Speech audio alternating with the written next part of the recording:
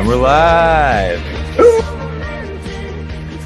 Yeah, hello everybody. Hello. My Name ist Ian. You're listening to the third episode un deux trois of the Lingaholics podcast. Glad you're listening in from whichever podcatcher, or maybe only catching us on the YouTubes. That's me just starting off the show. Doing some Mr. Pitbull, Mr. Worldwide, Espanol, Ingles, Miami, Cuba. Because we are all pumped. It's been one hell of a weekend. It's been awesome. So sticking with the worldwide, on the World Wide Webs this weekend, the 2020 Polyglot Gathering went down, and it was just incredible. Maybe some listeners have been to the live event. Lots of people. It was the first time. So this episode of the Lingaholics podcast, I want to dive in deep. And who better to do it with than my fellow podcasters and my fellow participants at this weekend's Polyglot Gathering online. So primero hoy vamos, let's go to mon ami, Marcos. Qu'est-ce qui se passe? What's going on, folks? So I want to go ahead and say that during the last podcast, I said that I wasn't going to participate in this thing. I was like, I'm not going to stay up all night to watch all these talks. I'm not doing this. But I got really excited the day before the conference started. I got really excited. So I ended up paying the late fee to register. Oh, yeah. It's 40 euros or whatever. Not a big deal. But I got really excited about it. And so I participated 100%. I've been staying up all night. Got up early? Yeah, got up pretty early. We're on a pretty interesting sleeping schedule here, Ian and I, right now. Cody has been playing at softball, which is not a big deal. That's fine. But I gotta say, folks, these polyglot conferences are really, really interesting. And boy, oh boy, can I imagine how fun it is to participate in person. That's got to be fun. So with that being said, I had a really good time. I was very impressed by a lot of the talks. A lot of that, we had some pretty good hangout sessions. Pretty good hangout sessions on Zoom. The after hours, man. That was pretty good. I got to say, I really enjoyed it. So I guess with that being said, I'm going to throw it over to Cody. What do you think, bud? Yeah, I had a great time for the hours that were reasonable. So like these guys mentioned, they were up at the stupid hours of the morning, attending all these talks and stuff like that. And I was excited about this, but I wasn't so excited that I was willing to completely screw up my sleep schedule. But I had a really good time at all the talks and the chat rooms that we had after the talks ended. So it was a solid weekend overall for sure. Dude, it's not like you really missed anything, because the way they did it this year on the platform, they're all recorded. You can watch it on the site till the end of June. Yeah, so you guys are just crazy. Yeah, but you know what I was thinking? We were just wanting to be there live. Yes, exactly. You wanted to have that live feeling, right? Yes. You wanted to feel like you were experiencing this with everybody else. And one of the cool things that I really appreciated, one of the details, is that you could see how many participants were in each group or were at each presentation. Yeah. And then they had like the chat as well, which was really cool. Yeah, below the chat. Uh-huh. So that was really cool. So people were like, I remember this morning at 2 or 3 a.m., a bunch of people in North America were like, "Hey, who's up here from North America? Who's 2 a.m. Let's go. Who's here from the Pacific time zone?" And then some person from Nanaimo, British Columbia, some person from Oregon. Shout out. I was like, "Yeah, Alberto's here, hanging out." Represent. So that was really cool. We should probably mention why it was at stupid hours of the morning for us. And that's because the Polyglot Gathering was supposed to occur this year in Poland. Is that right, Ian? Correct. I'm still saying it wrong. Terracin? That's not right. I don't know how to say it. Warsaw. And yeah, this year it was a unique location too, from my understanding. It was kind of like a retreat-ish type of location. I have to talk to some friends that were actually planning physically to go, but they didn't end up going, obviously. But yeah, so it was still based in Europe, like the time zone. And I using that UTC time zone, which is weird, by the way. Right, you got to do a bit of math because, like, okay, Poland's no, but 8 hours ahead. When you do international time like that, you usually do GMT, Greenwich Mean Time, right? The UTC to me was weird. Okay, it made sense to say we're like UTC -6 here in Berta. Yeah, but I always say that we're in GMT -7 here. That's usually like what I don't know. Just whatever, like languages, man, changing it up a little. Yeah.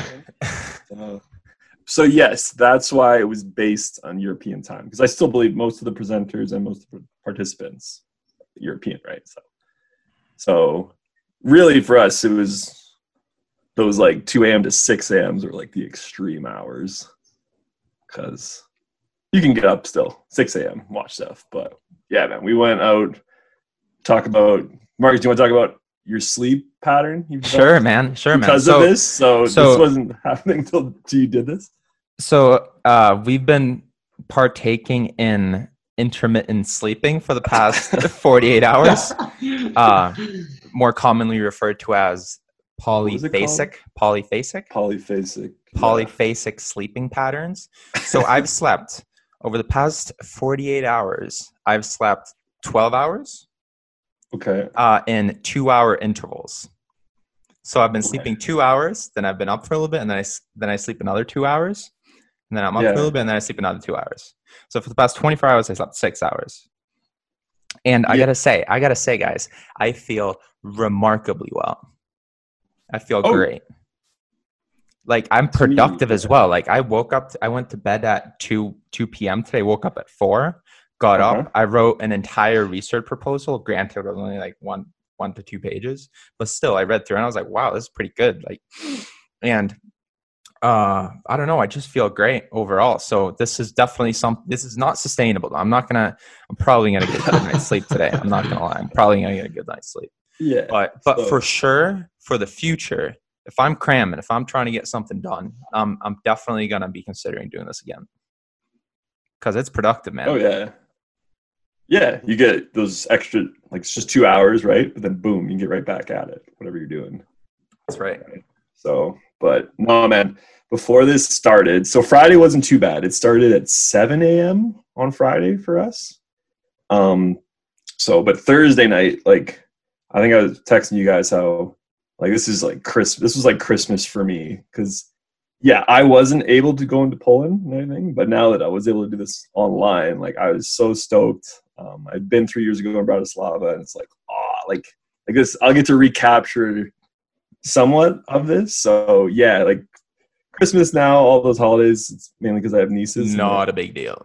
Yeah, they're excited about that stuff. But this now, when you're an adult, you can still kind of like get those glimmers of what you felt like as a kid during those days. Because I was so excited. And I just remember hopping on Friday morning. It was the Esperanto talk. I think that was the very first one. Oh boy! I texted you, and then I think I did an hour of Ukrainian after, knocking the rust off of the old Ukrainian, and then I think the official talks. Oh, the opening happened, but yeah, I don't know. What do you guys think? What do you guys think of Esperanto? How much did you That's an interesting heard one. or known about it beforehand? I don't know, Cody, did you watch that one? No. The Esperanto one? So do you know the premise? Yeah, I know what Esperanto is, but I've never dabbled into it. I'm not a dabbler like you guys.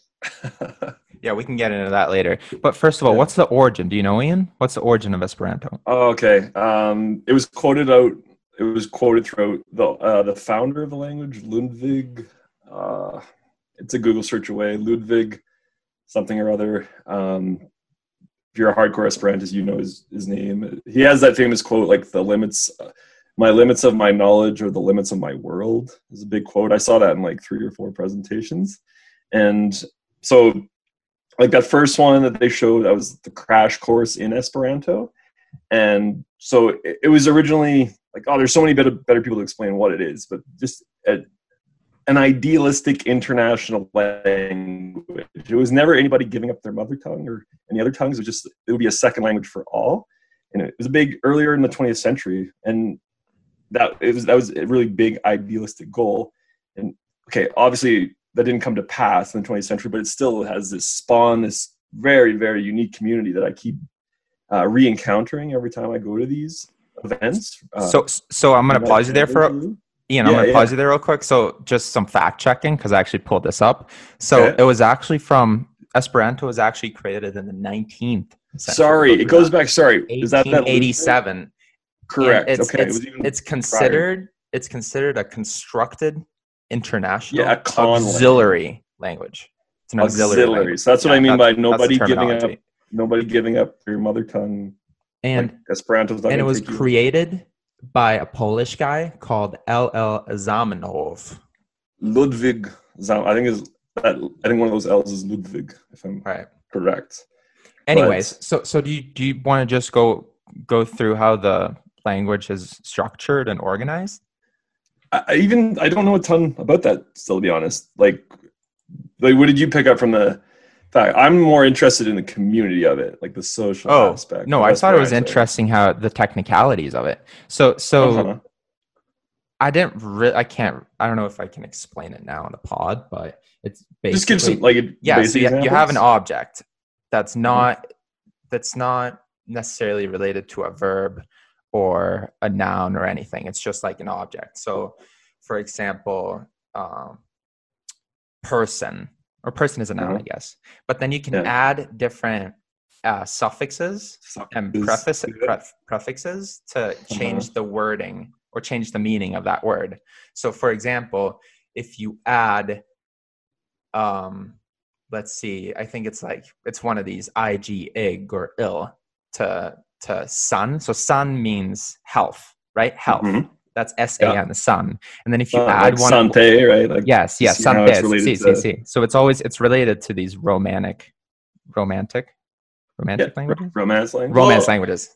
Correct me if I'm wrong here, but I might be totally out to lunch on this. But I read somewhere that Esperanto is supposed to be like a hybrid between English, French, and Spanish. I think no. I just think there's German, bit of Slavic influences. They steal stems from words, so they steal. Mm-hmm.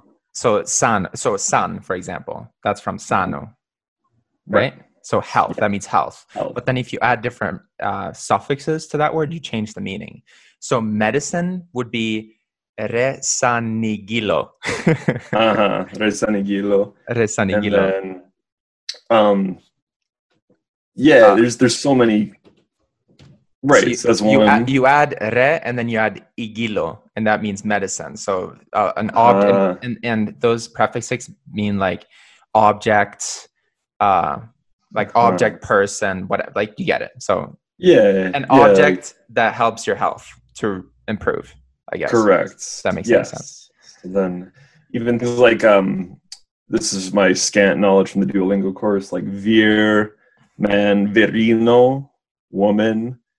So just adding a little the ending with that, and then something like bona, and then for good, malbona, bad, grande, granda, malgranda. Like very, like you said, just concise and consistent with the language. Like I think there's very few, if any, irregularities. Like it's definitely something I want to look into. And yes, there's the whole idealistic philosophical side of Esperanto, which that is what it is. But I've heard that if you want to introduce people to second language learning, Esperanto, despite maybe someone's never heard of it or thinks it's very interesting or anything, just the way it's constructed, like the example you just gave, that learning, I don't know, Esperanto for 2 to 3 weeks before you jump into your first second language might just give you, it's easier and it's consistent and logical, and then that just it makes it a little easier path to get into other languages. It's a theory. Obviously, I never did this before I learned Spanish, my first second language, but I found it was an interesting theory just based on how it being an easier language. So I know Benny Lewis from the Fluent in 3 Months blog, he's talked about that before. So I don't know what you guys think. Like that's one use of it. The proponents of this say that, or they they say that it's very easy, or Esperanto opens up new doors or new ways of expressing oneself. You can express yourself in ways that you can't with other languages, right? Yeah, no, for sure. And it's and also from a geopolitical point of view, a lot of people advocate for everyone learning this as a second language because it's really easy to learn because the grammar is so incredibly easy. You know what? I really love the idea of having like an objective international language, but like I don't see that actually coming to fruition. Right. Like there's whole geopolitical realities and all that. And that's why that idealistic side to me is not appealing. To me, interested you guys thinking like, say, to learn this, because there's Esperantists all around the globe. Like I don't think any continents, like everywhere you go, you can find Esperantists, and how this community, getting in touch with them, it's kind of like it can be like a couch surfing network. If you learned it and spoke it, you can get lodgings and meeting people around the globe with it. Like to me, it's still like, yes, not everyone in the world speaking it, whatever, throw that out the window perhaps, but I think just the people that are really into this still, I think that's a cool community around the world. I don't know what you guys think. Like if you learned it, then go travel the world with it. Oh, for sure. Yeah, it's very interesting. Plus, absolutely. I can imagine if you're out traveling and you meet someone that speaks Esperanto, it's like, whoa, hermano, Esperanto. Yeah, so it's all about languages. Is all about connecting with people, right? That's why we like it. That's why I like it. So that's just another way of doing that. And then specifically, I keep learning the history of these polyglot gathering events too. They actually, Petro, the guy who gave the opening and closing remarks, talked about how these events actually spawned from earlier Esperanto gatherings, so to speak, like Esperanto meetups, like this conference of. By the way, there's 1,000 people this weekend, which is that's made it like. That's insane. Wow, it's just soaking up the energy all weekend with it. But yeah, you got to give a doff of the hat. Kudos to these Esperantists that have really, these gatherings for them have, since 2014, the first polyglot gatherings are happening in Berlin. So that's fairly recent. Like if you think of just internet age and all this, like how people have been meeting physically and now online forums, sites. There's Langfest, there's Polyglot Conference. Like it's really grown since I've gotten into this. Guys, how humbling is it to be around people that are so much better than you at oh, dude. Yeah, no kidding, hey? Oh, man. That's the reason for going. Like we think we're good at this, but no es. No way. No. Like in that one talk, I think it was the neuroscience talk where they said they did that study about 20 polyglots and they were like, listing all the languages that all these polyglots spoke, and like there was 2 of them that had like 30 or 40 languages listed. I was just like, yeah, that's insane. But I kind of get Richard Simcott. He's like, you know what? I don't care. Like I don't want to talk. I don't want to put up all the flags next to my name for all the languages that I speak. Like this is just, I'm just gonna come off as some pretentious douchebag if I do that, right? Yeah, no. We'll talk about. I have my good friend Josh. You guys met him on Zoom. Yeah, I want to bring on the pod. He does. I can't say I've met really anybody like this. They're called snobby glots, where you're just like, ooh, I speak blah blah blah. Yeah, you don't want to be like that. I don't. Yeah, I don't. In this community, okay, maybe here and there, like, but overall, vast majority, it's just everyone's just. They have that love of languages, man. Whether it's 30 or 40 or the one you're toiling away on in your like hour of free time a day, and you're just like, oh, I'm really into this. And then you just see what other people are doing from all ends of the spectrum. So, but yeah, do you want to get? I like Richard. He's always the big speaker at these events. He's amazing, by the way. Shout out to Richard. Amazing guy. Simcott and what a communicator, honestly. Like just the way he speaks. Like even English, man. You know? Well, he's from but just the way he speaks English. He's correct. Such a storyteller. He's a great public speaker. Yes. Fantastic. And I like these like old days stories too when he's talking about like these blogs, right? Like you think of these communities, any community, right? Like back in the day, like punk forums and whatever your thing was, like for me at least. like talking about language forums. Like, what was that even on? Like GeoCities back in, you guys remember GeoCities? Am I that old? I don't know what that is. No. I remember Habbo Hotel. Dude. Oh, okay. There is GeoCities. I know what that is, but that's a while ago, bro. GeoCities and Ask Jeeves. Ask Jeeves was like pre-Google. Was. Oh, wow. Yeah, I don't know. I'm not that old. 31. But anyways, when he's talking about this, okay, that was like the old forums and like talking to those people, and then just how it grew and grew, and like the gurus kind of on the forums that you'd go to for advice, and then how he kind of came full circle with, it was such a big deal to be investigating, oh, when do you exactly speak a language, and like all the differing opinions, which I, by the way, don't like to talk about. Okay, but I don't like people that are like, oh, what level are you? Like, oh, what do you have? Like, are you B1, B2, whatever? Like, I do not like that. So if you're listening to this, no, I don't care. Don't tell me what level you are. You know what though? I think it's unavoidable though when you're learning languages. Like, it's just simply a question you're gonna get asked. It's similar to like when you meet anyone new, just anyone. Like, they're going to ask you what you do for work. But you know what I say? Or wait, what do you mean by work? Like, what do you do for a living? Yeah, like when you meet someone, like an inevitable question that someone's going to ask you is, what do you do for work? No, I mean like certificates, like language certificates. Like, what level are you? How well do you speak a language? And I really like what Richard Simca said. He's like, you know what? I'm not going to judge myself. I'm going to let the other person judge me and tell me how well I speak this language. Right, and I think that's a nice bar too. Like, let the local tell you. Let the native speaker. Let that's not into all the like, honestly, nerdery C1 versus C2. All that stuff. I don't. And then this is what I found fascinating because this is cultural as well. If you want to talk about like who's that local telling you, right? And Kodo, I wanted to bring up you in China, how you said like if you're in China, and Richard mentioned this in his talk as well. If you're in China, like would that be it? Just get like a sweet boost, be like ni hao, wo jiao. Is that all it takes? That's exactly the way he said it in that talk is exactly how it went. Almost every single time. Right. So let's say you're going into like a convenience store and you're just gonna buy a bottle of water or drink or something, and you walk up to go buy it and you just say ni hao. And then what Richard said today is exactly the response that they would say every time. They would say, oh, 你中文说得这么好. And that basically means like, oh wow, like your Chinese is so good.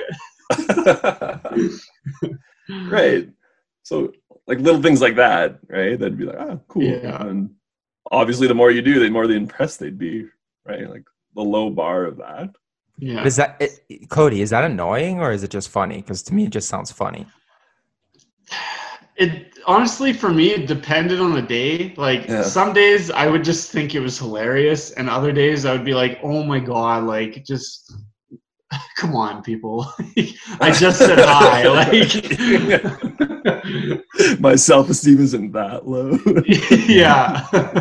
Be pumping my tires.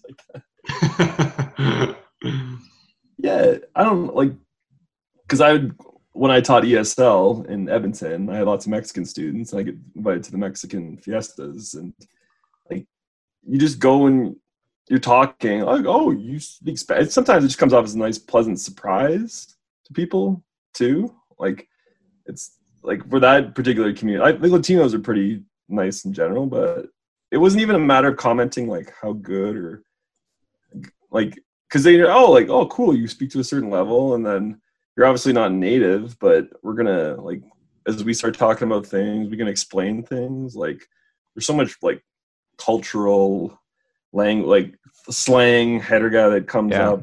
Yeah, you're just at a Mexican party, like, oh, like what's that stuff you'll never learn in your. That's what I'm saying. You know, and that's why I'm such a big proponent for learning languages in the field, so to speak. Field linguist instead of in the classroom, because that's the way you actually learn how to use it. Even though the classroom is required sometimes. Oh, Yeah, no, for sure. It's just, I think like what Richard's talk is like, why so much focus, why so much obsession on this question when he was just giving, like when he turned around giving, like I thought it was fascinating. He brought up the one lady who uses her languages in refugee zones as a translator, and like using her language for like really critical jobs, or like a critical task, right? Like so it's not a matter yeah. of or whatever. She's like getting stuff done on the ground, making stuff happen with her language skills. I'm just like, that's something being like. So can you guys relate to fluency islands?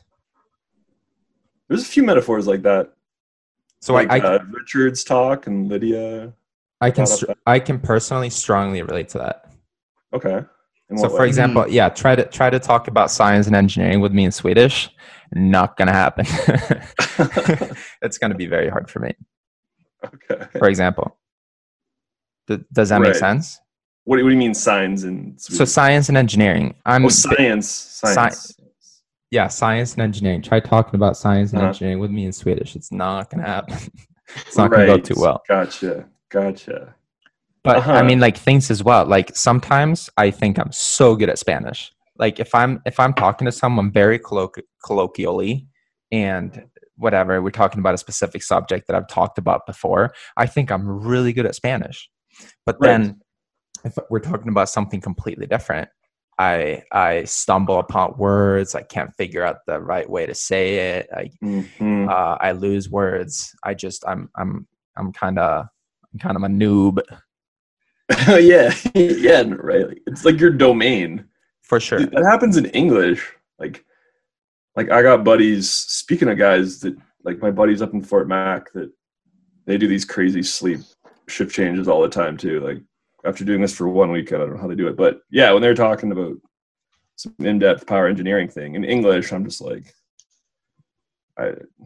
no entiendo. Yeah, but that's because you don't know the jargon. It's not my domain. It's not my jargon. That's not because you know that you don't know the jargon. It's because you don't know the jargon. But even if I knew the jargon in Swedish, it's like I just never done that. I've never talked to anyone about what I like, all these topics in Swedish. Like it'd be really difficult for me to do because I'd have to figure out how to construct sentences and arguments in a completely other language. Granted, science is pretty easy to translate because everything is quite literally the same. Right. Super common, right? Yeah, super common languages. So there's an upside.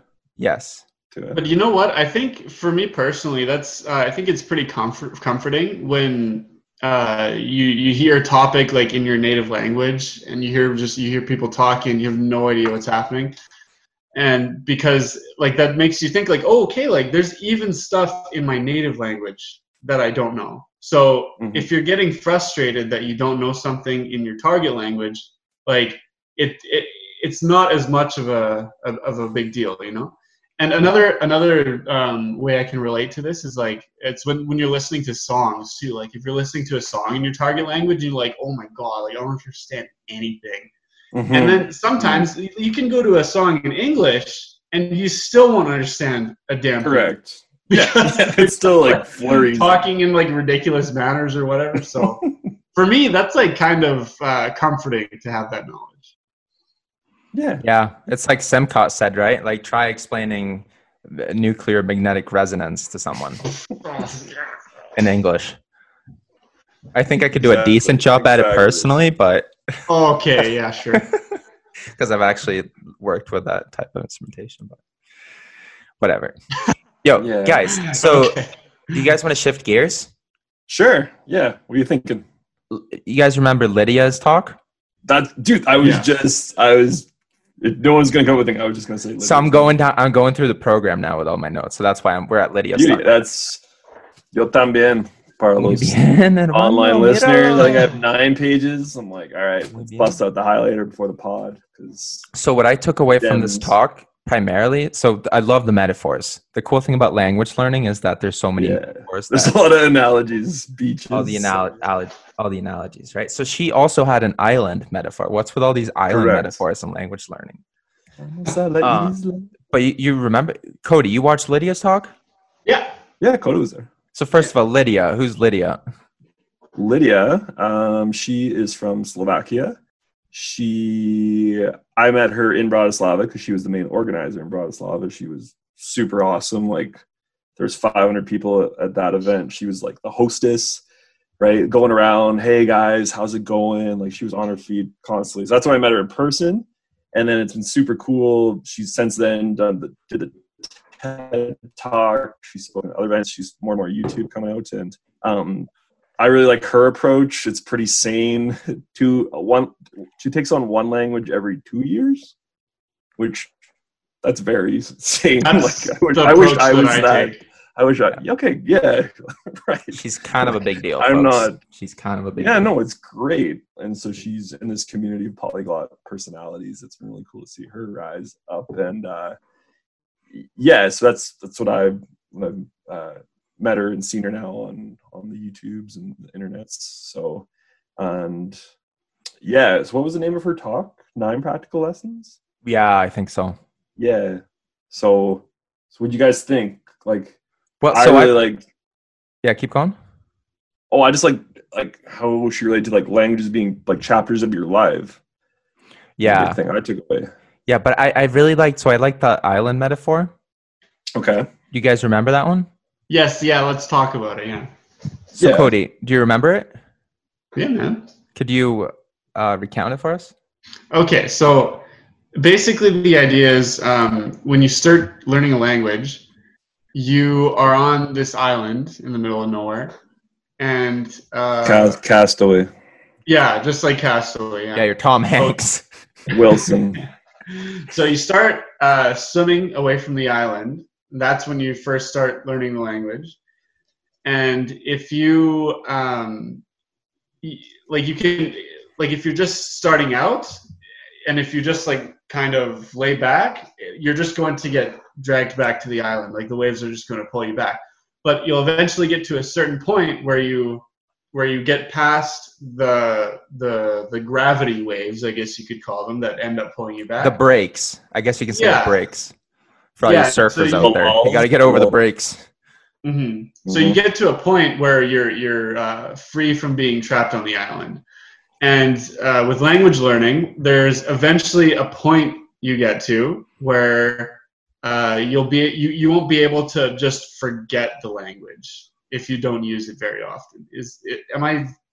Yeah, once you get over the last break, then you're on free waters, on open waters, and then it's much easier to stay afloat or to not be washed back into the island.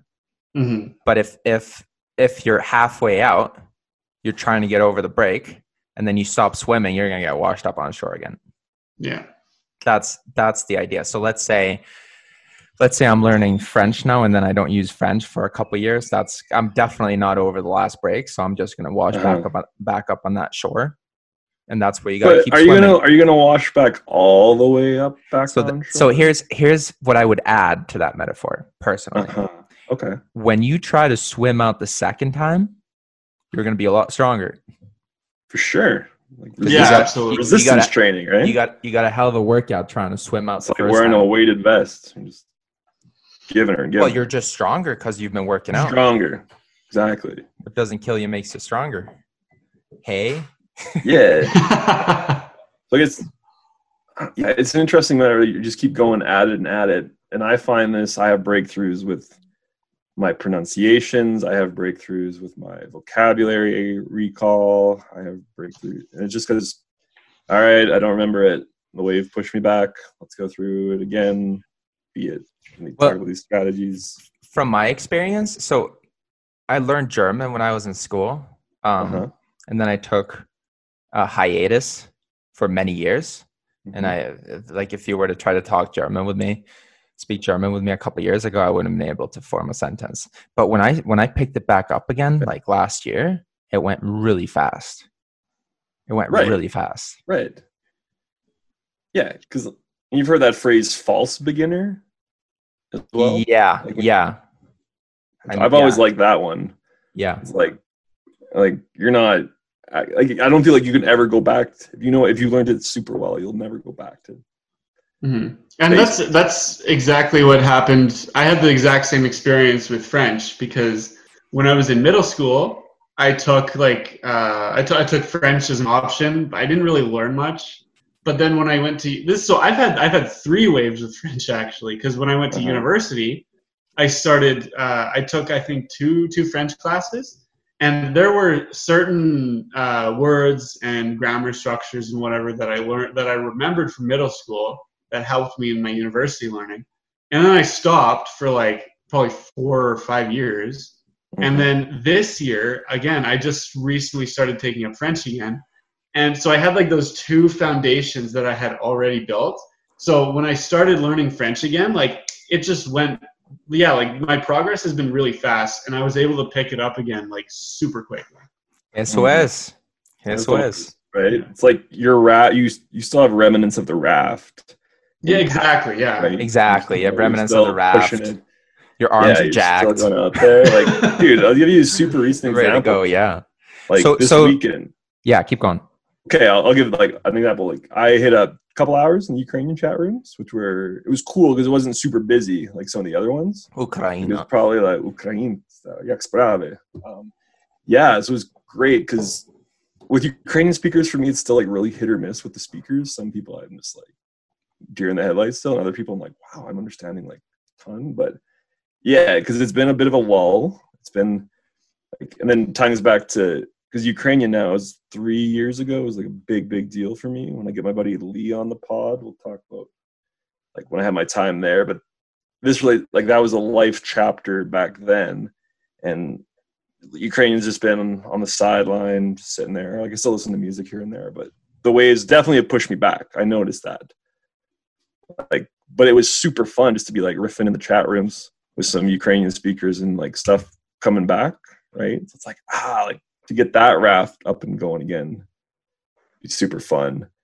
But it's just like these life, yes, her island metaphor, great for the learning. But what I found most profound about her, like she got personal too, right? With her French story and the breakup she had. Yeah. Like I think everyone can relate to it. This. Happens, folks. It happens.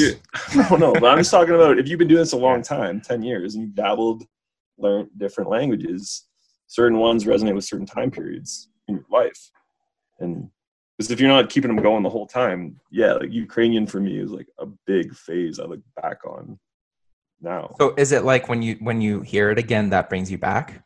Yes. Oh yeah. Oh, yeah, nice. Dude, exactly. Like I get in Ukraine, like, oh man, I remember like just being in the library, plowing through stuff, and it was fun because we can talk about Slavic languages and like the cases in Slavic languages and be like, oh my god, remember when like the cases were like so incomprehensible, but then you got over that wave, right? And you were going, yeah, and then now it's like, oh, it's fun because if you got back into it again, like that false beginner, right? You'd just be.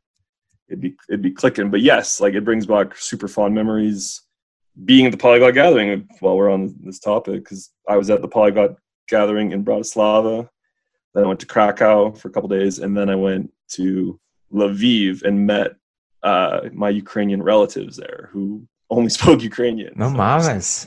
Yeah, man. So then that's when my buddy Lee was there with me. So when Lee's on the pod, we'll get into all the adventures we had. Well, can't wait. It's just like we're just like, oh, like it just, yes, when you're speaking it does. Maybe it's like hearing an old song, right? Like I hear punk music now because I don't listen to it as much, but like it brings you back, like memory lane. Oh, for sure. Right? So that's super interesting, man. And that's what she like, and then like she talked about like emotional states, like maybe I'm just not in the right emotional place. That's a big thing like, too. A lot of people think it's my strategies, it's my what I'm doing. No, it's not that. It's emotional. It might be what's going on in your life. Yeah, and it's motivation. So when I started learning French, I just woke up one morning, and I remember texting you guys and being like, okay, guys, in 5 weeks, I'm going to be able to speak French. I'm going to do it today. I'm going to start today. I'm going to do it. I'm super pumped. I'm stoked. So it was just, I woke up one day and I had the motivation there and I just kept at it. Mm-hmm. What was motivating you? Like, what was your fuel? I don't know. It was, I think, I don't even remember. It was probably something that triggered me. It was probably like a YouTube video I watched or maybe just listening to you guys talk. I don't know. But it was something it just hit me. I was like, okay, I need to do this. Like I want to do this. I have to do this. And so I just got really pumped up about things. It was kind of like when I registered, when I told you guys that I was going to participate in the conference. I just got really excited about it. Yeah. But I get these periods. That was, man. I was like, cause I just remember sending you that pic. Like, dude, look at these language rooms. And then next thing you know, you guys. So that's the thing about me. Go. That's the thing about me personally. I get these impulses of extreme motivation. It's good. I get these periods of extreme motivation, and then I keep at it for a little bit. That sustains itself for I don't know how long, not that long. But then after a while, that goes away, and then I just have to rely on my discipline to keep it up. Yeah, exactly. I don't know if we talked about this already, but like the whole idea of like motivation and discipline, because like. So many people think that not just with languages, but like just any kind of like goals that you have or any kind of thing that you want to do with your life that requires work. So many people think like you just need motivation, and like yeah, sure, you need motivation, but if you don't have discipline, like you're gonna fail, like you're gonna give up, because motivation is not sustainable, but discipline is certainly sustainable, and that's gonna be your safety net, right? Correct. Yeah. And there was a great talk. Was it today or yesterday? These hours are still kind of messing with me. Like the talk was, but it was a lot about. It was two people speaking. It was basically about life management. Doing this because yes, you're right, Kodo. Like the motivation is, I want to learn this. Me, when I ended the last episode of the podcast, like my German motivation for me, it's going to teach in Germany in about 3 or 4 years on the auf Deutsch. And so there's the motivation. Okay, it's there. I can go tell the whole world that. But how are you going to like implement it? And the one talk today, just everyone has 24 hours, right? Nobody gets. It's not like Cody gets 28 hours, Marcus gets 20, and I get 24. We all have 24 hours per day.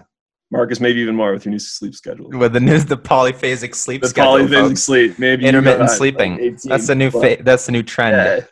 So I thought that was great. Like, hey, we all get the finite amount of time here, and like, how do we chunk it out? How do we manage this? How do we schedule it? And I think that's a lot of discipline. Like Cody, you sent us that. I thought it was pretty good. Wait, what are you talking about? That schedule. Remember, Cody sent us a schedule a few weeks ago, like when you were working on like you're like 9 a.m. 9:30. Yeah. Like even that. Like, yeah, that's not a thing anymore. Okay, but even the idea, the fact that you attempted that kind of shows at least you saw the need for discipline. Yeah, and like I'm not following that specific schedule. No. I know. I was like, damn, when do you take a pee break, dude? But I do generally follow a regular schedule throughout like every week.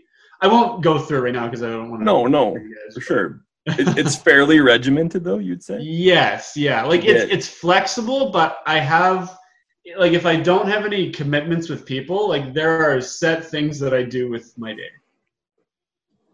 Right, and that's habit building, which is Luca Lampriello was his final point. Luca, I loved how lots of the talks like Lydia's 9 lessons, Luca's 10, Garrett Popkins 4. We got to talk about Garrett.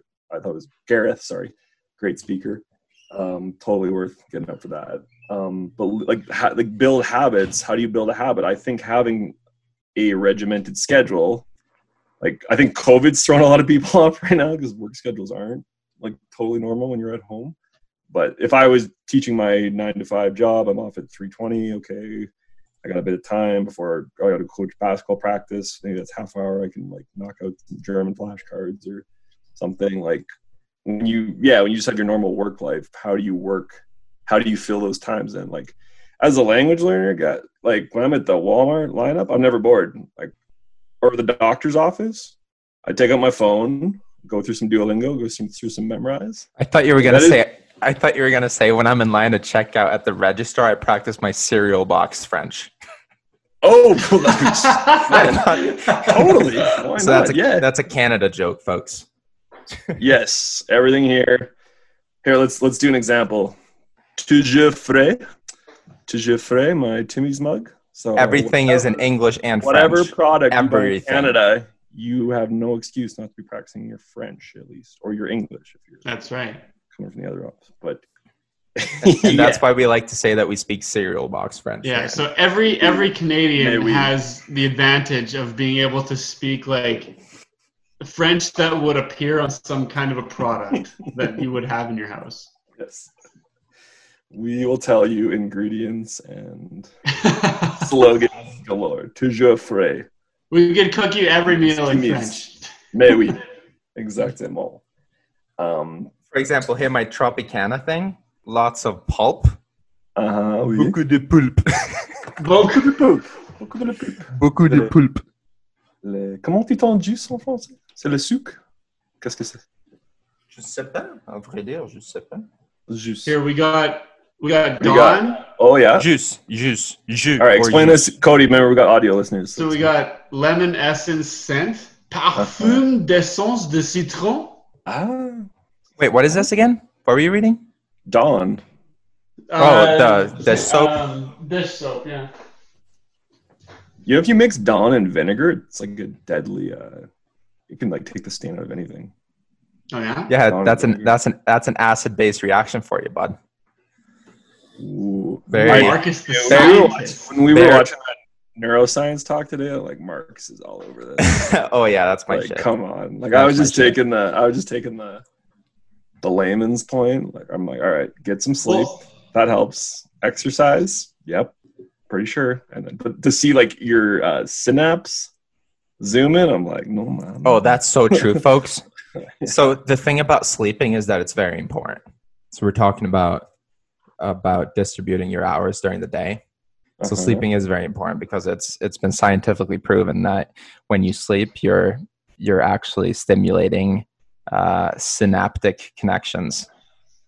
So you're creating more brain connections, basically, which makes, I don't know if people can relate to this, but if you study something at night and then you wake up in the morning, you know it, like automatically. You go to bed and you're like, oh, I don't know this, I'm going to fail my test tomorrow. But then you wake up and you're like, whoa, I remember everything. Sleep is yes. Yeah. Sleep is paramount. Yes. I'm noticing this right now in my Korean war preparation. Me and Cody's Korean battle. Like it's like, okay, if I get some good night's sleep, like that vocab will be clicking, right? Like it'll be. Like, And same like thing when you wake up super in the recent. morning. So me, I always do the most demanding thing, the most cognitively demanding thing in the morning when I wake up, because I know Right. that's when my brain is the most fresh. Yes. Fresh, yes, absolutely.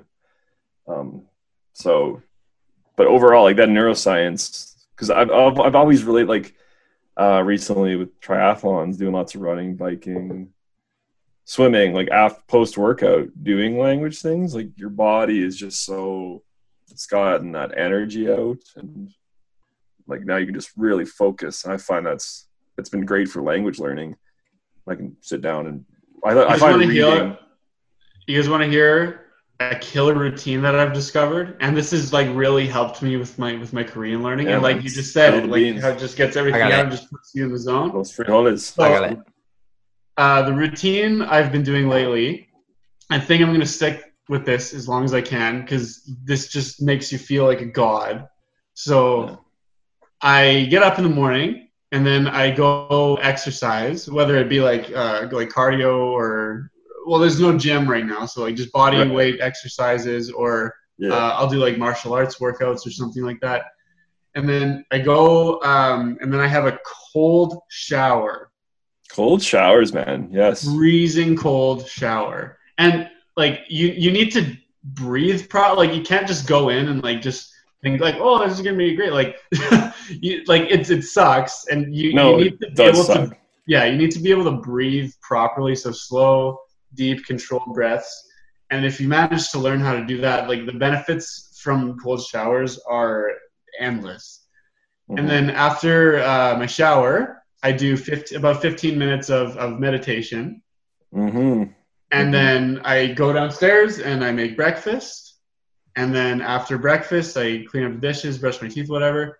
and then I'm ready for Korean. And I find after that, like I'm just in the zone, and then I can just go for like 2 hours the straight, zone, just, like hardcore study. Absolutely. And yeah, I really like, 2 things.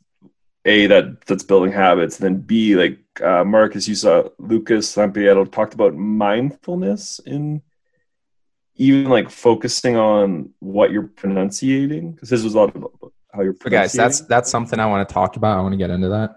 Yeah, because I was thinking the starting point, like even learning this Korean right now, it's like, okay, like even close my eyes, don't just brush through it, like, all right, pass through the flashcard, blah, blah, blah, like focusing more on that qualitative element of the language learning process instead of just quantitative, like volume, like flashcard score, like so crazy. But yeah, mindfulness. I think that is super important. Details. That's what separates the men from the boys. Details. It's the detalles. Detalles. So pronunciation.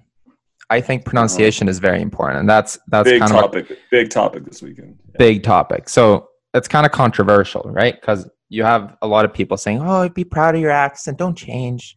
Yada yada yada.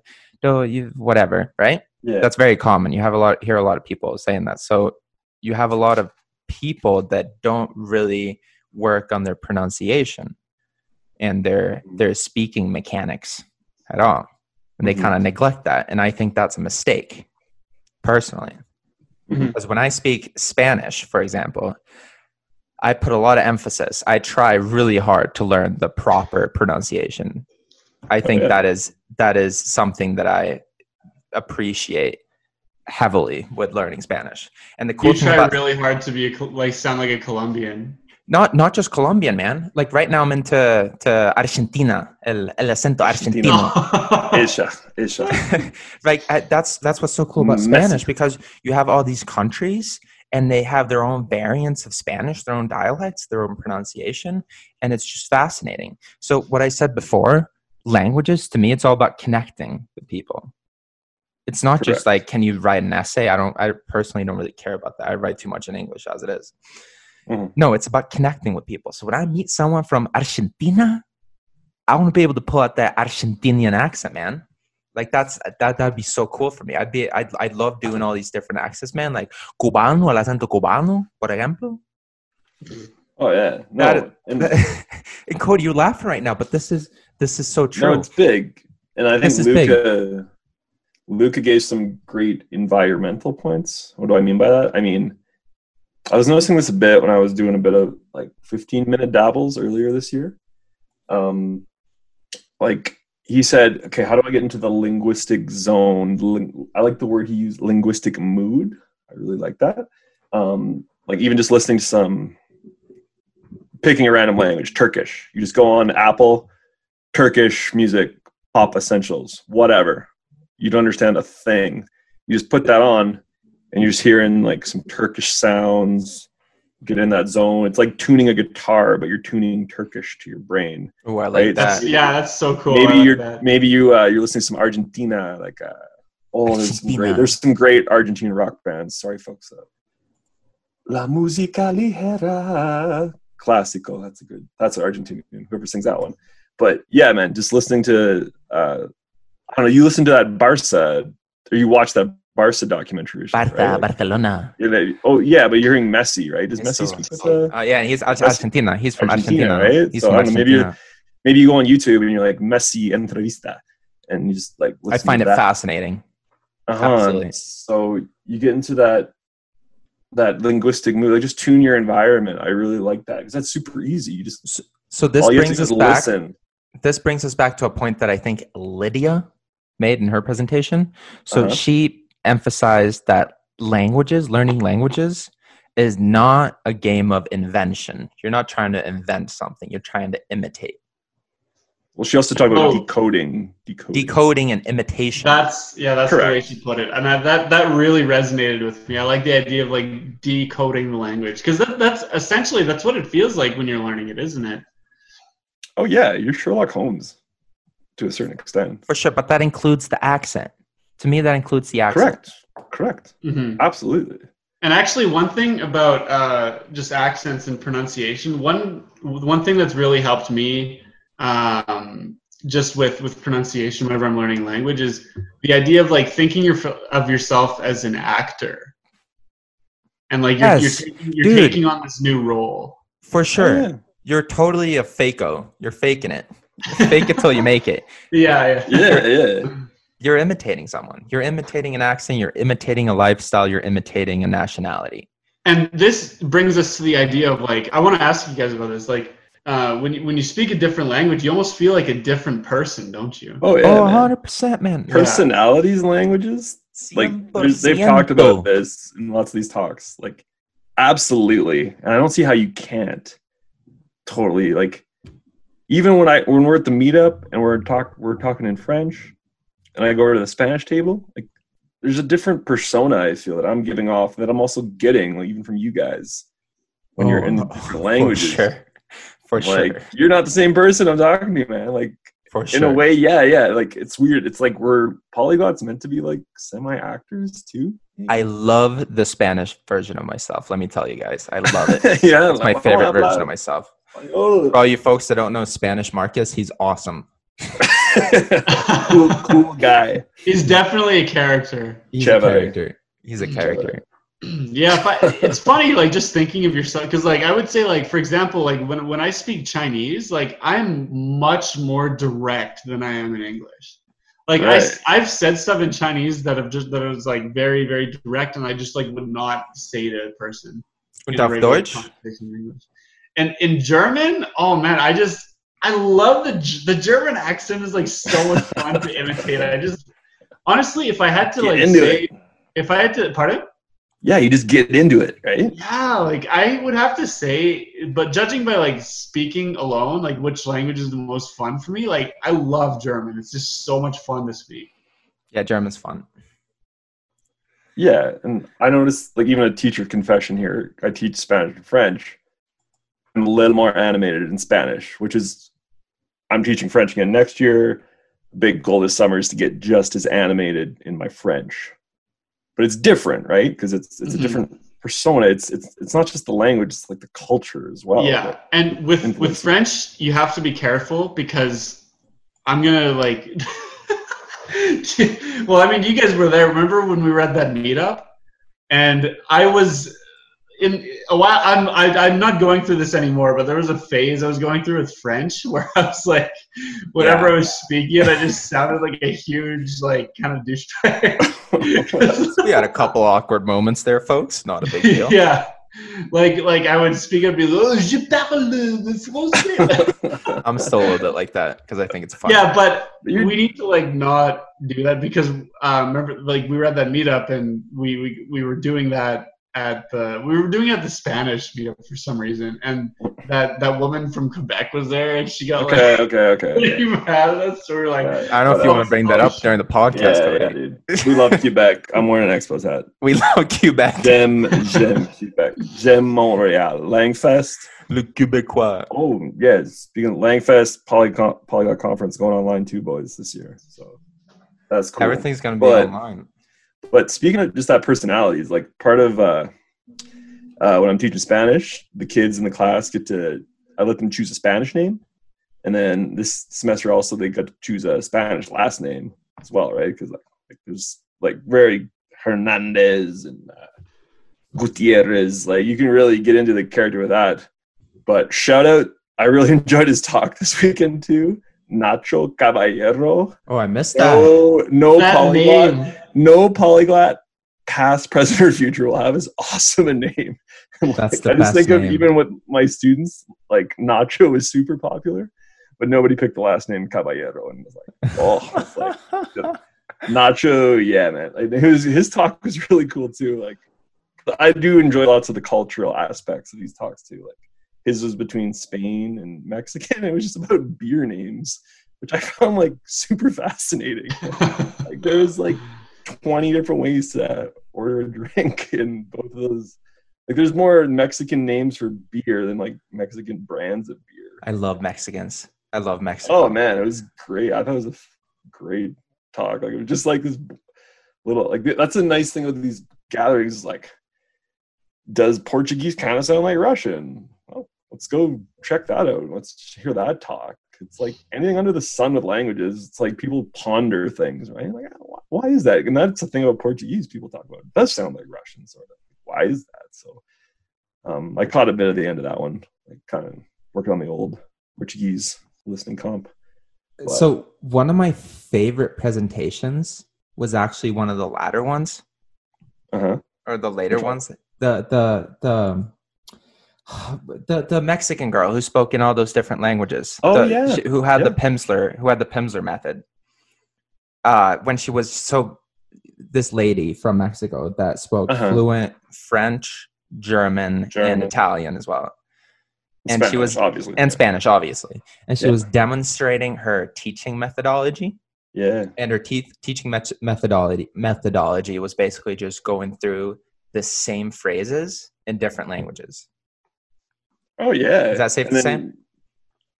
Oh, totes. Like, because I think she's doing lots of great techniques that teachers with that comprehensive input, just consistent dialogue. And I think how she was showing that just between, I think she showed all four just to like really show how it can be done. And then there are the props that she had, like emphasizing, like the props added an extra element. Like that was a big thing I was noticing. Like that's actually because you. Oh, the prompts were great. The prompts were great.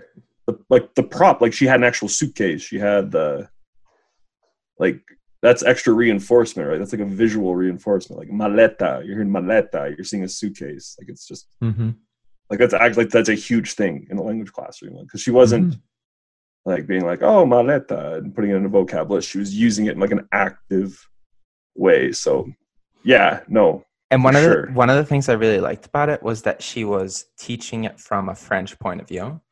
So if you're an English speaker that knows, let's say, Spanish, like myself, or French, learning an additional language based on that other language. So let's say I learn French based on Spanish. That's also a great method because you're reinforcing Spanish while learning French. Huge. Yes. And that also helps so you're not translating, because you don't want to be translating in your brain. You don't want to just be translating words. You want to have the words pop in your brain randomly, right? That's automatic. Or automatically, not randomly. That would be really bad. No. Automatically. Yeah. Cody, have you done that with some of your, like, because I don't even know the order you learned your languages. Did you ever do that with learning German from French, or? You know, I've never been so hot on it. Okay. But I'm starting to warm up to it. Yeah, like I find it is a way to practice. Like I think there's a good site, Mondly, my buddy Josh uses, where you're like, I speak French, I'm learning German, and you can get your materials that way. Like I think there's a few sites like that, but yeah, talking about like that reinforcement element. Yeah, but I think my biggest gripe was that like almost all of the best language learning resources like are from English. True. There's a lot. Yeah, but okay, so a thing that people do with Duolingo is that, for example, they do Spanish to French, right? So they learn French from Spanish, but then they go the other way as well. Then they learn Spanish from French. Going the other way. So that's a great example of that. So I did that actually when I learned Spanish. I was playing around with Duolingo for a little bit, and I did not finish the whole Duolingo course because that takes forever. It does. But I did. I went back and forth. So I learned English from Spanish, and I learned Spanish from English. You see how you can flip it? Oh, dude! And then also with Spanish Duolingo, if there's a few courses exclusive to Spanish. So like, for example, there's no English to Catalan, but there's Spanish to Catalan. So on Duolingo, you can hit it. Yeah, just go to your tab, click I speak Spanish, and then the Catalan course will pop up. Also, if you're into indigenous languages, Latin America, Guarani or Jurapuri, I forget how you pronounce it in the actual language, but that's also an exclusive course to Spanish Duolingo. So it's just like you just expand your horizons even more sometimes if you're interested in dabbling or actually learning it. Wait, do you guys want to talk about dabbling versus focusing? Let's do it. I'm going to throw it over to you, bud. Dabbling. Let's talk about dabbling. So, yeah, I've just never been into dabbling. Like, I don't really care if I can say hello in 150 different languages. that just, to me, that just like really doesn't matter. So I know, Marcus, you're gonna say that this is my perfectionism, but I would disagree with that, because I know I've said before I've got like 10 language goals, and sure, okay, that's a little bit of my OCD kicking in because 10 is a nice number. But just the idea of like having a reasonable amount of languages that I can speak with fluency, that is what I want. Like when I learn a language, like I want to be fluent, and I want to be able to communicate with people and have deep and meaningful connections. I don't want to just screw around, like learning how to say like, oh, like how are you, like in it's not screwing around. Different languages. It's not screwing around. Right. Ian, what's the counter argument for that?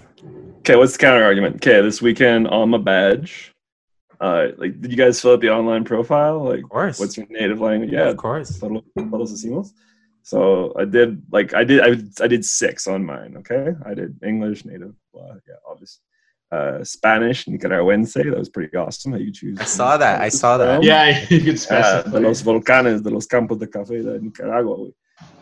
So I did that. French, Canadian, cereal box. Ukrainian and German I put as my B-ish ones, B1s. And then Korean, Kodo. I put that. So I put those are my 6, like on the badge. Okay. But how many languages have I screwed around with? I like to say dabbled, just got interested in, rabbit holed. Like the internet itself is a rabbit hole, the language internet rabbit hole. So I go on a site like Memrise, and dude, one time when I was getting super obsessive, I was like, okay, how many actual language courses of anything is online? So like think about the most obscure language. Go on ethnologue.com, try and find me like most obscure language. Do they have any type of language resource available? Do they have some kind of course available? Some kind of audio? Like even Circassian, which I've learned about since last summer. I've started like noticing Circassian resources popping up here and there. Okay, so what I like to do is like I just like to like click it, add it to the bookmarks. Like I just like stockpiling language resources because that's what I do. Like I'm finding I'm just as much interested about these languages, like talking about them. What families are they and how are they related to other languages? What's their history? Like I'm an international relations major, so it's part of like my scope in that too, like little minorities within minorities of minorities, like all that. Okay, so that's just seeing the grand scope of the linguistic realities out there of the 7,000 languages currently on Earth. And then, man, dabbling, screwing around, like, for me, it's like, all right, I'm going to go, what am I curious about today? Malagasy in Madagascar. Okay, I'm going to do 20 minutes today, just on it. Ooh, that's weird. Okay, like, that's how that green sounds. Hearing that, ooh, like, interesting. Would I ever put Malagasy on my polyglot gathering card? No, absolutely not.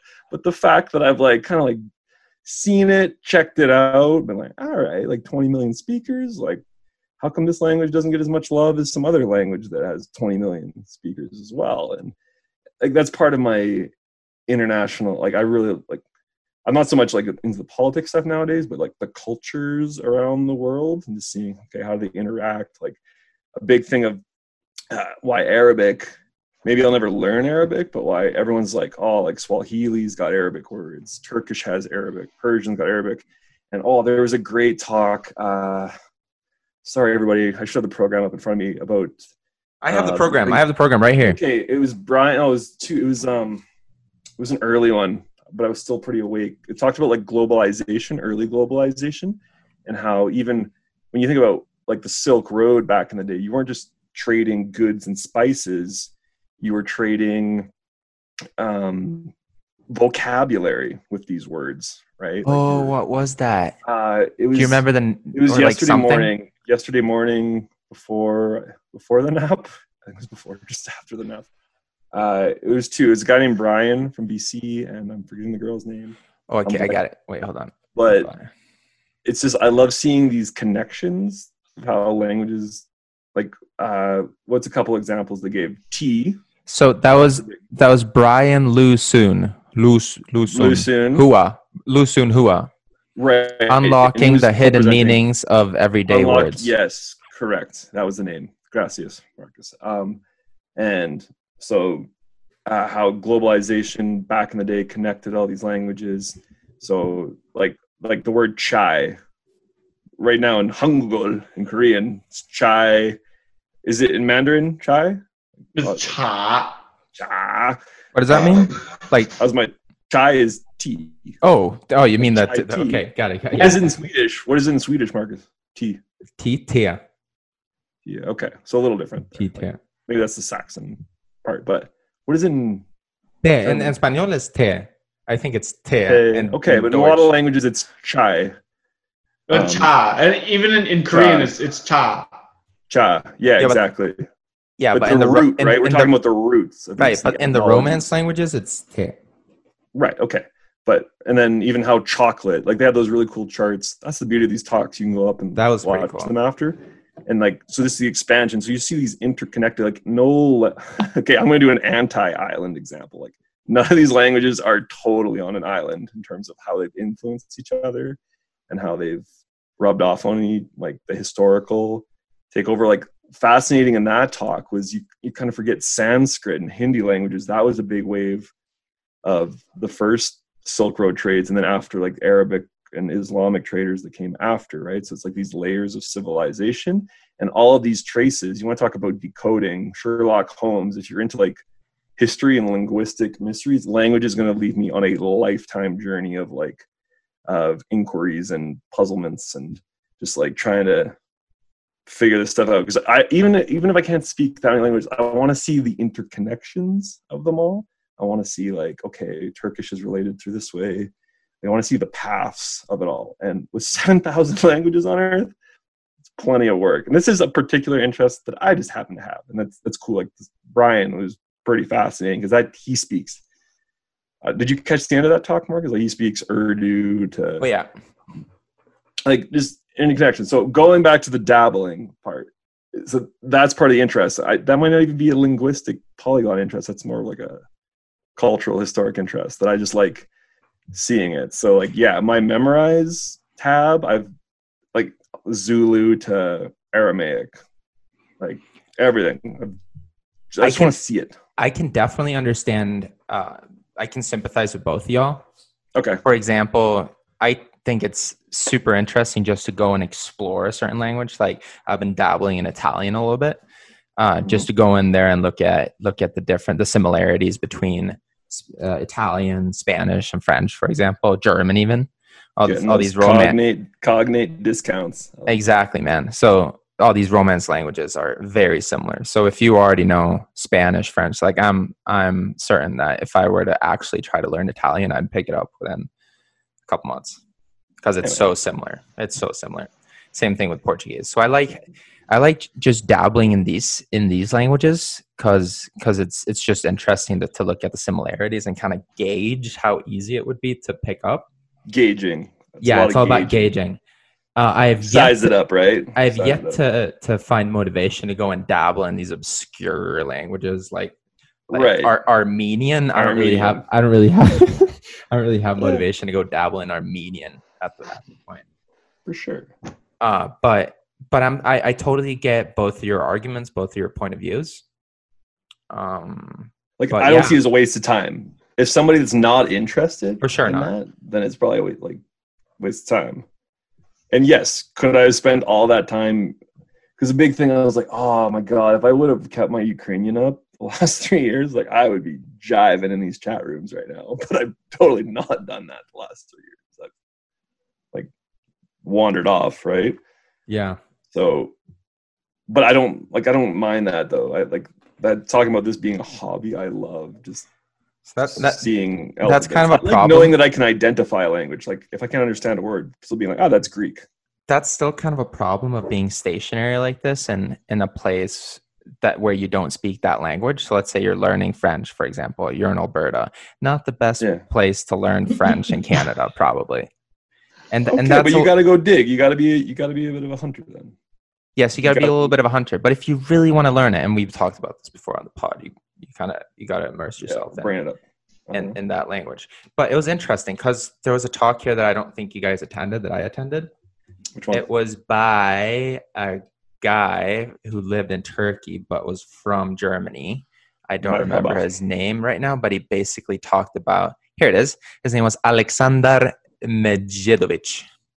But he was German. But he lived in Turkey. But he talked about, or the title of his talk was, "Do you speak business? How languages can or can't impact your career?" And I thought that was really interesting because that's something I think about actively. Mm-hmm. So this guy was, I don't remember what he did, but he didn't work directly with languages. But he lived in Turkey and he got the job in Turkey without speaking Turkish. But the guy, his boss, basically told him, okay, in order to get this job, you're going to have to learn Turkish. But he was already a polyglot. So he was like, okay, I know how to do this. Not a big deal. The toolkit. Yes. So he was able to pick it up fairly quickly. Uh-huh. But that's also an interesting thing. So he went into that. So if you're a person that doesn't have language, so it's rare to have languages as your job. So you guys are fairly unique. So I don't have that, right? So what I have to do is to immerse myself in a setting where I can use languages professionally. And I can do that right now in English because I'm in Canada and the universal language of science and engineering is English. Correct. But I kind of, I feel like so the big thing about going to Barcelona, so for all the listeners, I'm supposed to go to Barcelona in September, but Pinche Corona might put a stop to that. Yeah. Which, so fingers crossed, but I think it's going to happen anyway. It might just be delayed. Yeah. But so like what I have to do when I organize my life is to try to look for these professional opportunities abroad in order. And I'm not just going to Barcelona to look to to work on my Spanish and my Catalan. I'm going because it's actually really good for me for my profession. Right. But it's a byproduct, and it's byproduct. That's the word. It's a byproduct, right? And it's an opportunity for me to do both. Both develop myself professionally and develop my linguistic abilities as well. Like I know you said sciences. You said sciences are in English internationally. Like, could you ever go to Germany, say, and do 100% for sure. But what he also France said and French, because But what this guy said is that because a lot of people say, okay, I can't go work over there because I don't know the language, yada yada yada. I have to know the language in order to go to work, in order to go and work in a place. Correct. So he kind of debunked that myth and said that if you actually talk to employers, they're not going to really care about if you speak the local language or not. They're more going to look at your technical skills. Mm-hmm. And they more have the attitude that if you're good enough for this position, you're going to have to, like, if you're technically savvy enough to do this, if you have the right skills, then you're going to be able to pick up the language anyway. So they don't even look for that. Yeah, and I'll tie that to the because I don't think you stayed for the whole thing. I watched the Foreign Diplomat guy. I watched that too. Yeah, and what he brought up at the end too is actually the Dutch guy. No, was he? No, Polish? Oh no, the Polish guy, the Polish guy in Tel Aviv, right? Yes, correct. Yeah, and he talked about even like how your top diplomats say don't know the local language. Say like it's more important they have the skill set of negotiating, the experience, right? Like that accrues more credential than say like, yeah, I'm C2 Mandarin, but I don't know like any of the geopolitics of this place. Yeah. But that said, though, like they always talked about with him how there's a big shift to public diplomacy. They're calling it now, like what you consider the modern diplomat's not the same thing as it maybe you see in the movies or like reading about in history. It's a lot about engaging with public organizations, like different companies, and how like it's not like they would ever view him, the top diplomat, knowing Chinese as a deficit. Of course not. It would be like an absolute bonus if they have these language skills on top of their skills that they already have. Yeah, it's right? a bonus, exactly. Right, because then he'll, like, you can read the daily newspaper, you can kind of get a feel for what's happening on the streets, and like the oh man, this connects to another idea that I don't think you got Judith Meyer. We gave a talk about political language in different countries. So like, yeah, say you're a diplomat in Greece. She was talking about like Greek terms 5 years ago when there's lots of the like economic Euro crisis happening in Greek, and how like certain terms in Greek are like very specific to that language. So if you were a diplomat in Greek, knowing Greek to like tuning in to the society that you're working in, that awareness is big. So like, okay, like Cody, when you were in China, were there certain concepts or things in the news that came up that you were digesting through your Chinese that you'd never see like in a newspaper or anything out here? Yeah. In North America? Yeah, absolutely. Yeah. So like, it's especially a place like China, because they've got all their own social media, right? Like they don't use any of the Western social media, right? There's like there's no Facebook, WhatsApp, or Twitter, Instagram, anything like that. Like they've got their own versions of all of that. Right. And it's funny because they've got like in China, it's really interesting because they've got like their own internet culture, and they've got their own memes and stuff like that. Correct. So it was really interesting to see that. Right, because that's going to make a big part of your daily interactions on. Yeah, and when you're immersed in that, like, and especially if you speak the language, like you can connect to the people on a different level that other people wouldn't be able to. Right, which is whether you're doing this for social reasons or a job, connecting with people. It's all about that, all about those connections, right? Yeah, man. And that's also, so one of the presenters brought this up as well. So if you meet someone, you're not going to hand over, if you're trying to connect with someone, you're not going to go and hand over an essay that you wrote in that language, right?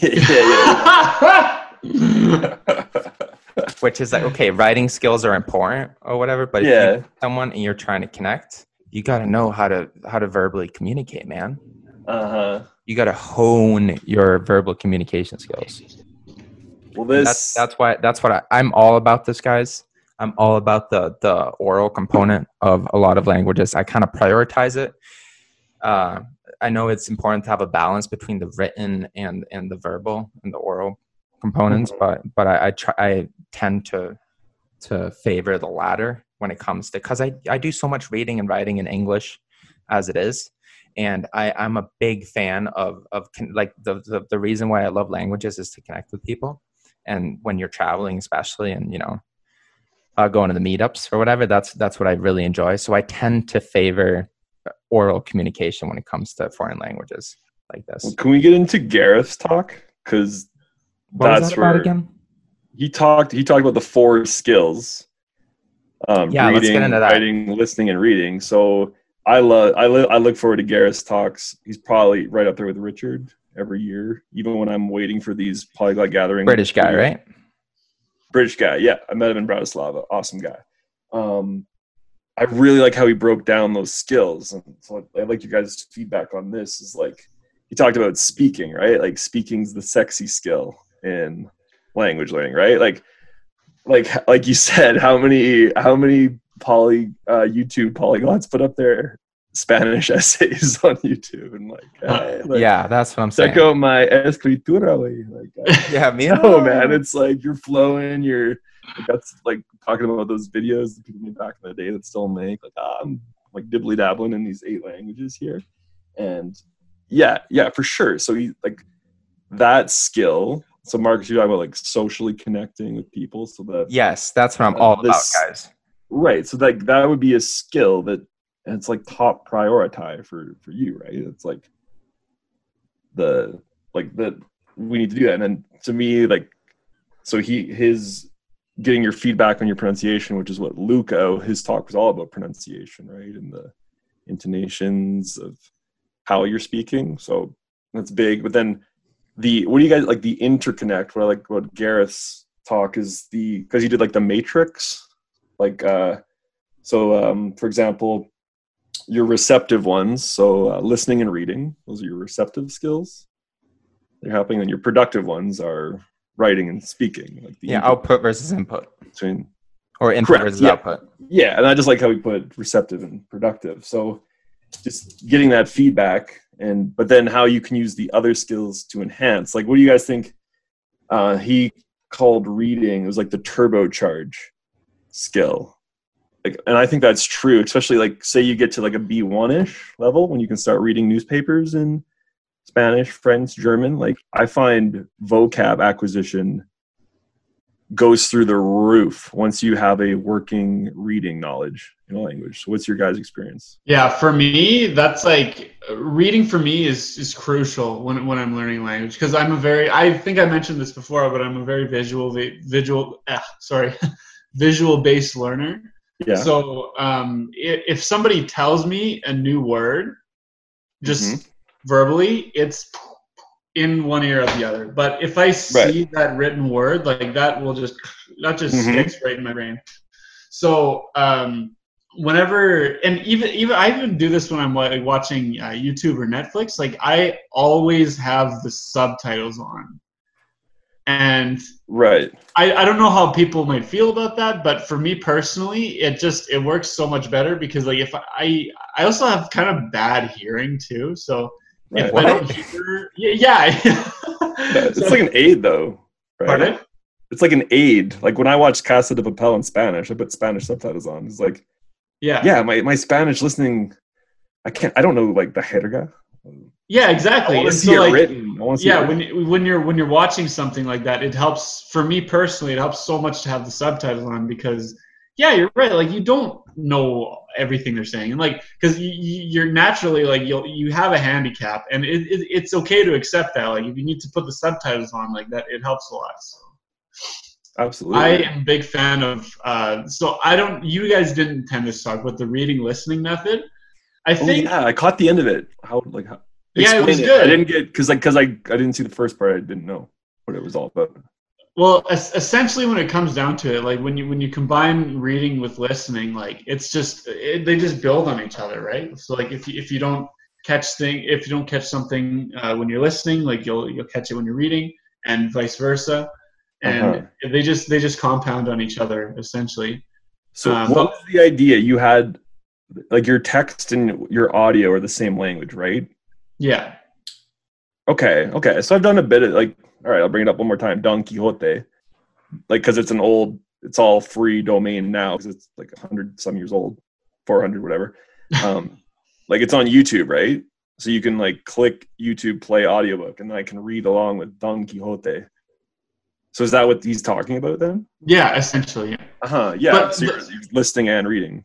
Yeah, the one thing I didn't really like about that talk, though, to be completely honest, was like, and he said it like it wasn't a big deal if he couldn't do this, but he was saying like the reading listening method, especially with an audiobook, it works the best if you do like 8 to 12 hour sessions. And I was sitting there, I was like, who has that sort of time? Like, but he was saying that's ideal. But if you can do 3 to 4 hours, that's the minimum. He was saying, like, he's saying anything less than 3 hours is not worth it to do. So I don't know. I think like if you put in like anything over an hour, even doing that, like you'll still find benefits from that. Like, and plus, like, just realistically, like, who's got more than? I'm just curious. Hours to just. I want to ask you guys. Right? I'm just curious now. What's your longest session you've ever had with a language on a given day? Like, have you ever done that? Like, Kodo, I know you go to the meetups and like 4 hours, 8 hours straight. I'm talking like one language. Their like longest workout, usually maybe even just solitary workout. I mean, I can talk to that. When I was in Colombia, for example, it was 24/7. No, okay. I'm talking about Self-study? Being alone. I'm talking about self-study. Your longest not that self-study. long. Not that long. I think when I was in high school, there was most likely a day on the weekend where I was just going at it all day, because in high school I would do things like that. It's been like a theme throughout my life too. I get like in these obsessive phases about things, and I guess maybe languages is one of them that I'm in right now. But when I was in high school, it was I could just do things for an entire day. So I probably spent an entire day just like studying German. Oh yeah, like I remember right before I went to Bratislava 3 years ago, I was like, all right, I'm doing Slovak. Like I got the Ukrainian. That's gonna be my anchor language to get Slovak. I remember just like it didn't work, but I tried. I just a couple of weekends, like the entire Saturday is probably like 8 hours, just like flashcards and reading and videos in Slovak. Like I'm gonna speak Slovak when I'm set foot in Bratislava. Like it doesn't happen, but I like the fact that, because I don't know, even 8 hours of exercise, I'd be like, no, mamas, like, it's not happening. Nice. But I'll sit, like, do 2 hours of flashcards, 2 hours of reading, watch some YouTube. Like, I think maybe polyglots maybe haven't, because yeah, I agree, 8 to 10 hours with life, man. Like with Korean right now, it's like, yeah, it's ideal, but no, like I need a brain break. Like, come on, guys. You need that sleep, man. Sleep. Synaptic connections. Yeah, exactly. I connect them synapses. Yeah.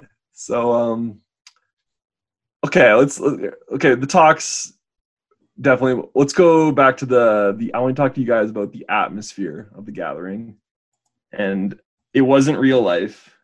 It was still. Yeah. But to me, I don't know, man. I love the frenzy of it, like the Telegram app. There's messages coming at you, and all of a sudden, like the different groups had messages going. The chat rooms were filling. We got our own Zooms going. Talking to people, like it was great. I shared our podcast, and you get like Mark's on the Telegram, you did too.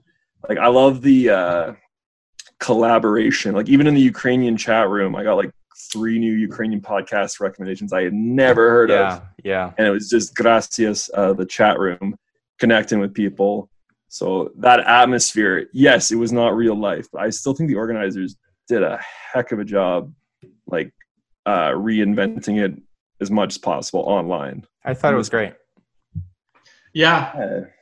I'd agree with you 100%. Yeah, the organizers did a fantastic job. That being said, though, yeah, it's all I'm gonna say is that I'm definitely looking forward to doing it in real life. For sure. Because it's not that's absolutely not the fault of the organizer. Like, obviously, there's nothing they could do, and they did like you said, they did a fantastic job of trying to recreate the experience. But just online is not an adequate replacement for real life face-to-face interaction with people. Yeah. No, but it's still amazing that we're able to do this. Oh, the fact that we're able to do this is incredible. Yeah. So like it's something to definitely be grateful for. Yeah. And I just wanted to try to get as much of an authentic experience as possible by getting up in the morning like that. I thought it was really fun. And I thought it was really fun how we actually interacted in the chat rooms and had our own conversations and Zoom conferences and all that. Chat room. Yeah, that was pretty cool. And I mean, like, we had a couple Europeans over as well in the beginning. I think, was that Friday night or Friday afternoon? Those folks from Britain. Shout out to our friend that we met, Christoph, El Polaco. Polish guy who sent us some Polish recommendations, or music recommendations, because this is supposed to be happening in Poland. So the music for this pod coming from Poland. That was cool. The Libov, I think her name was, in Russia. Oh, the Russian girl. Yeah, man. And Spanish, people love Spanish. She had a fantastic Spanish Castellano acento Castellano, Spanish accent, and she never went to Spain ever. She'd never been to Spain. That's what I mean, right? Like you can recreate. That's impressive, environments folks. now. That's impressive. Like these virtual environments. So that's very impressive. Yeah, man, you're right. It's not the real thing, but damn, I still had a blast. Like, I thought it was fun to recapture it. So, I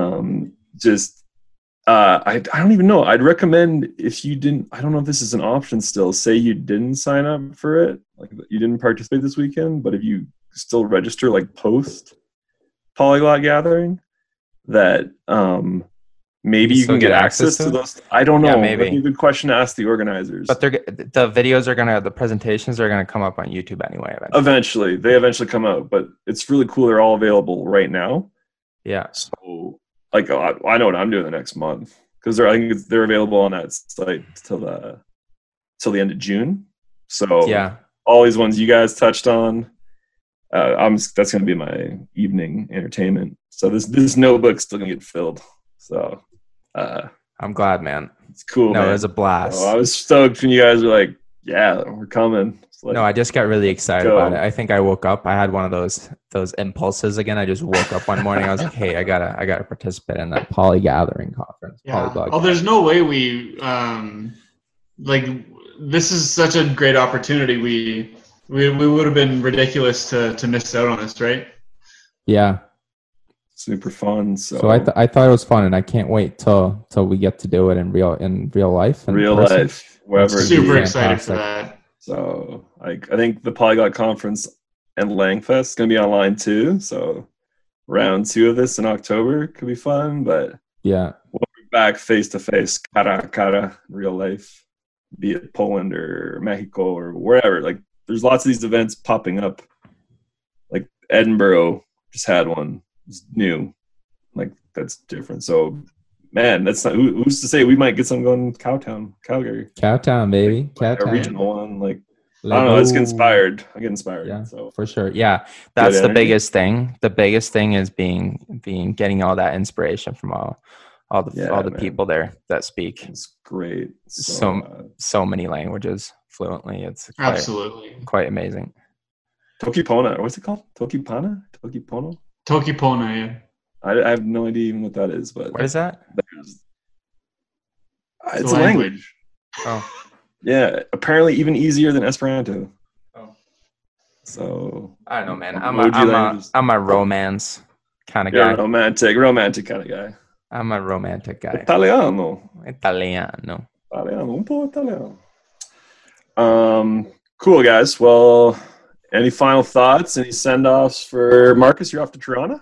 I'm off to Toronto tomorrow. And that, by the way, that was a funny thing. So one of the presentations talked about pronunciation and pronouncing the T, the letter T in English, and how there's 5-6 different pronunciations of that letter. And one of the different distinctive pronunciations were the Toronto T. The Toronto T. Wow. So the city of Toronto, you could either choose to include the T or not, the second T.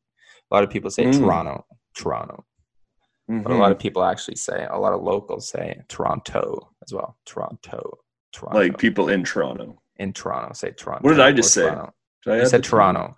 Look, I say Toronto. So generally in English, you use the little T. The little T is the second T in a word, and you kind of dampen it. You don't really pronounce it. So you have like the tennis T, like the tennis. Right, you're kind of tennis. You're kind of spitting it out. You're spitting out the T, right? But let's say if you're saying like if you have the letter T in the middle of a word, like metal, you don't really you pronounce it differently. I listen to metal music. You kind of tap the T off of the word or whatever. I listen to metal. Yeah, no one says I listen to metal music. Yeah, you don't say that. And that's a big thing that a lot of people that speak English as their second language, they pronounce all T's the same. They use the tennis T all the time. Gotcha. So for example, Italians, they always say but. That was like one of the examples. That was like one of the examples that the presenter brought up. So but another one just to add quickly is like sometimes we'll drop vowels when they come before R. Like for example, our city, Calgary. Like Like if you're Calgary. from Calgary, you say Calgary. Calgary. You don't say Calgary or Calgary. No. Calgary. You Calgary. push it together. Calgary, yeah. Anyway, there's little things, little details. I'm all about the details, guys. I've made it evident before. I'm all about it. So yeah, I'm going to Toronto tomorrow. Yeah, man. So I'll see you guys in a week, and then when we get back, we'll have another episode of the pod, and we'll have some more fun things going on and fun things, Korean. Things so the Korean War is coming up. So stay tuned for that. You ready, Ian?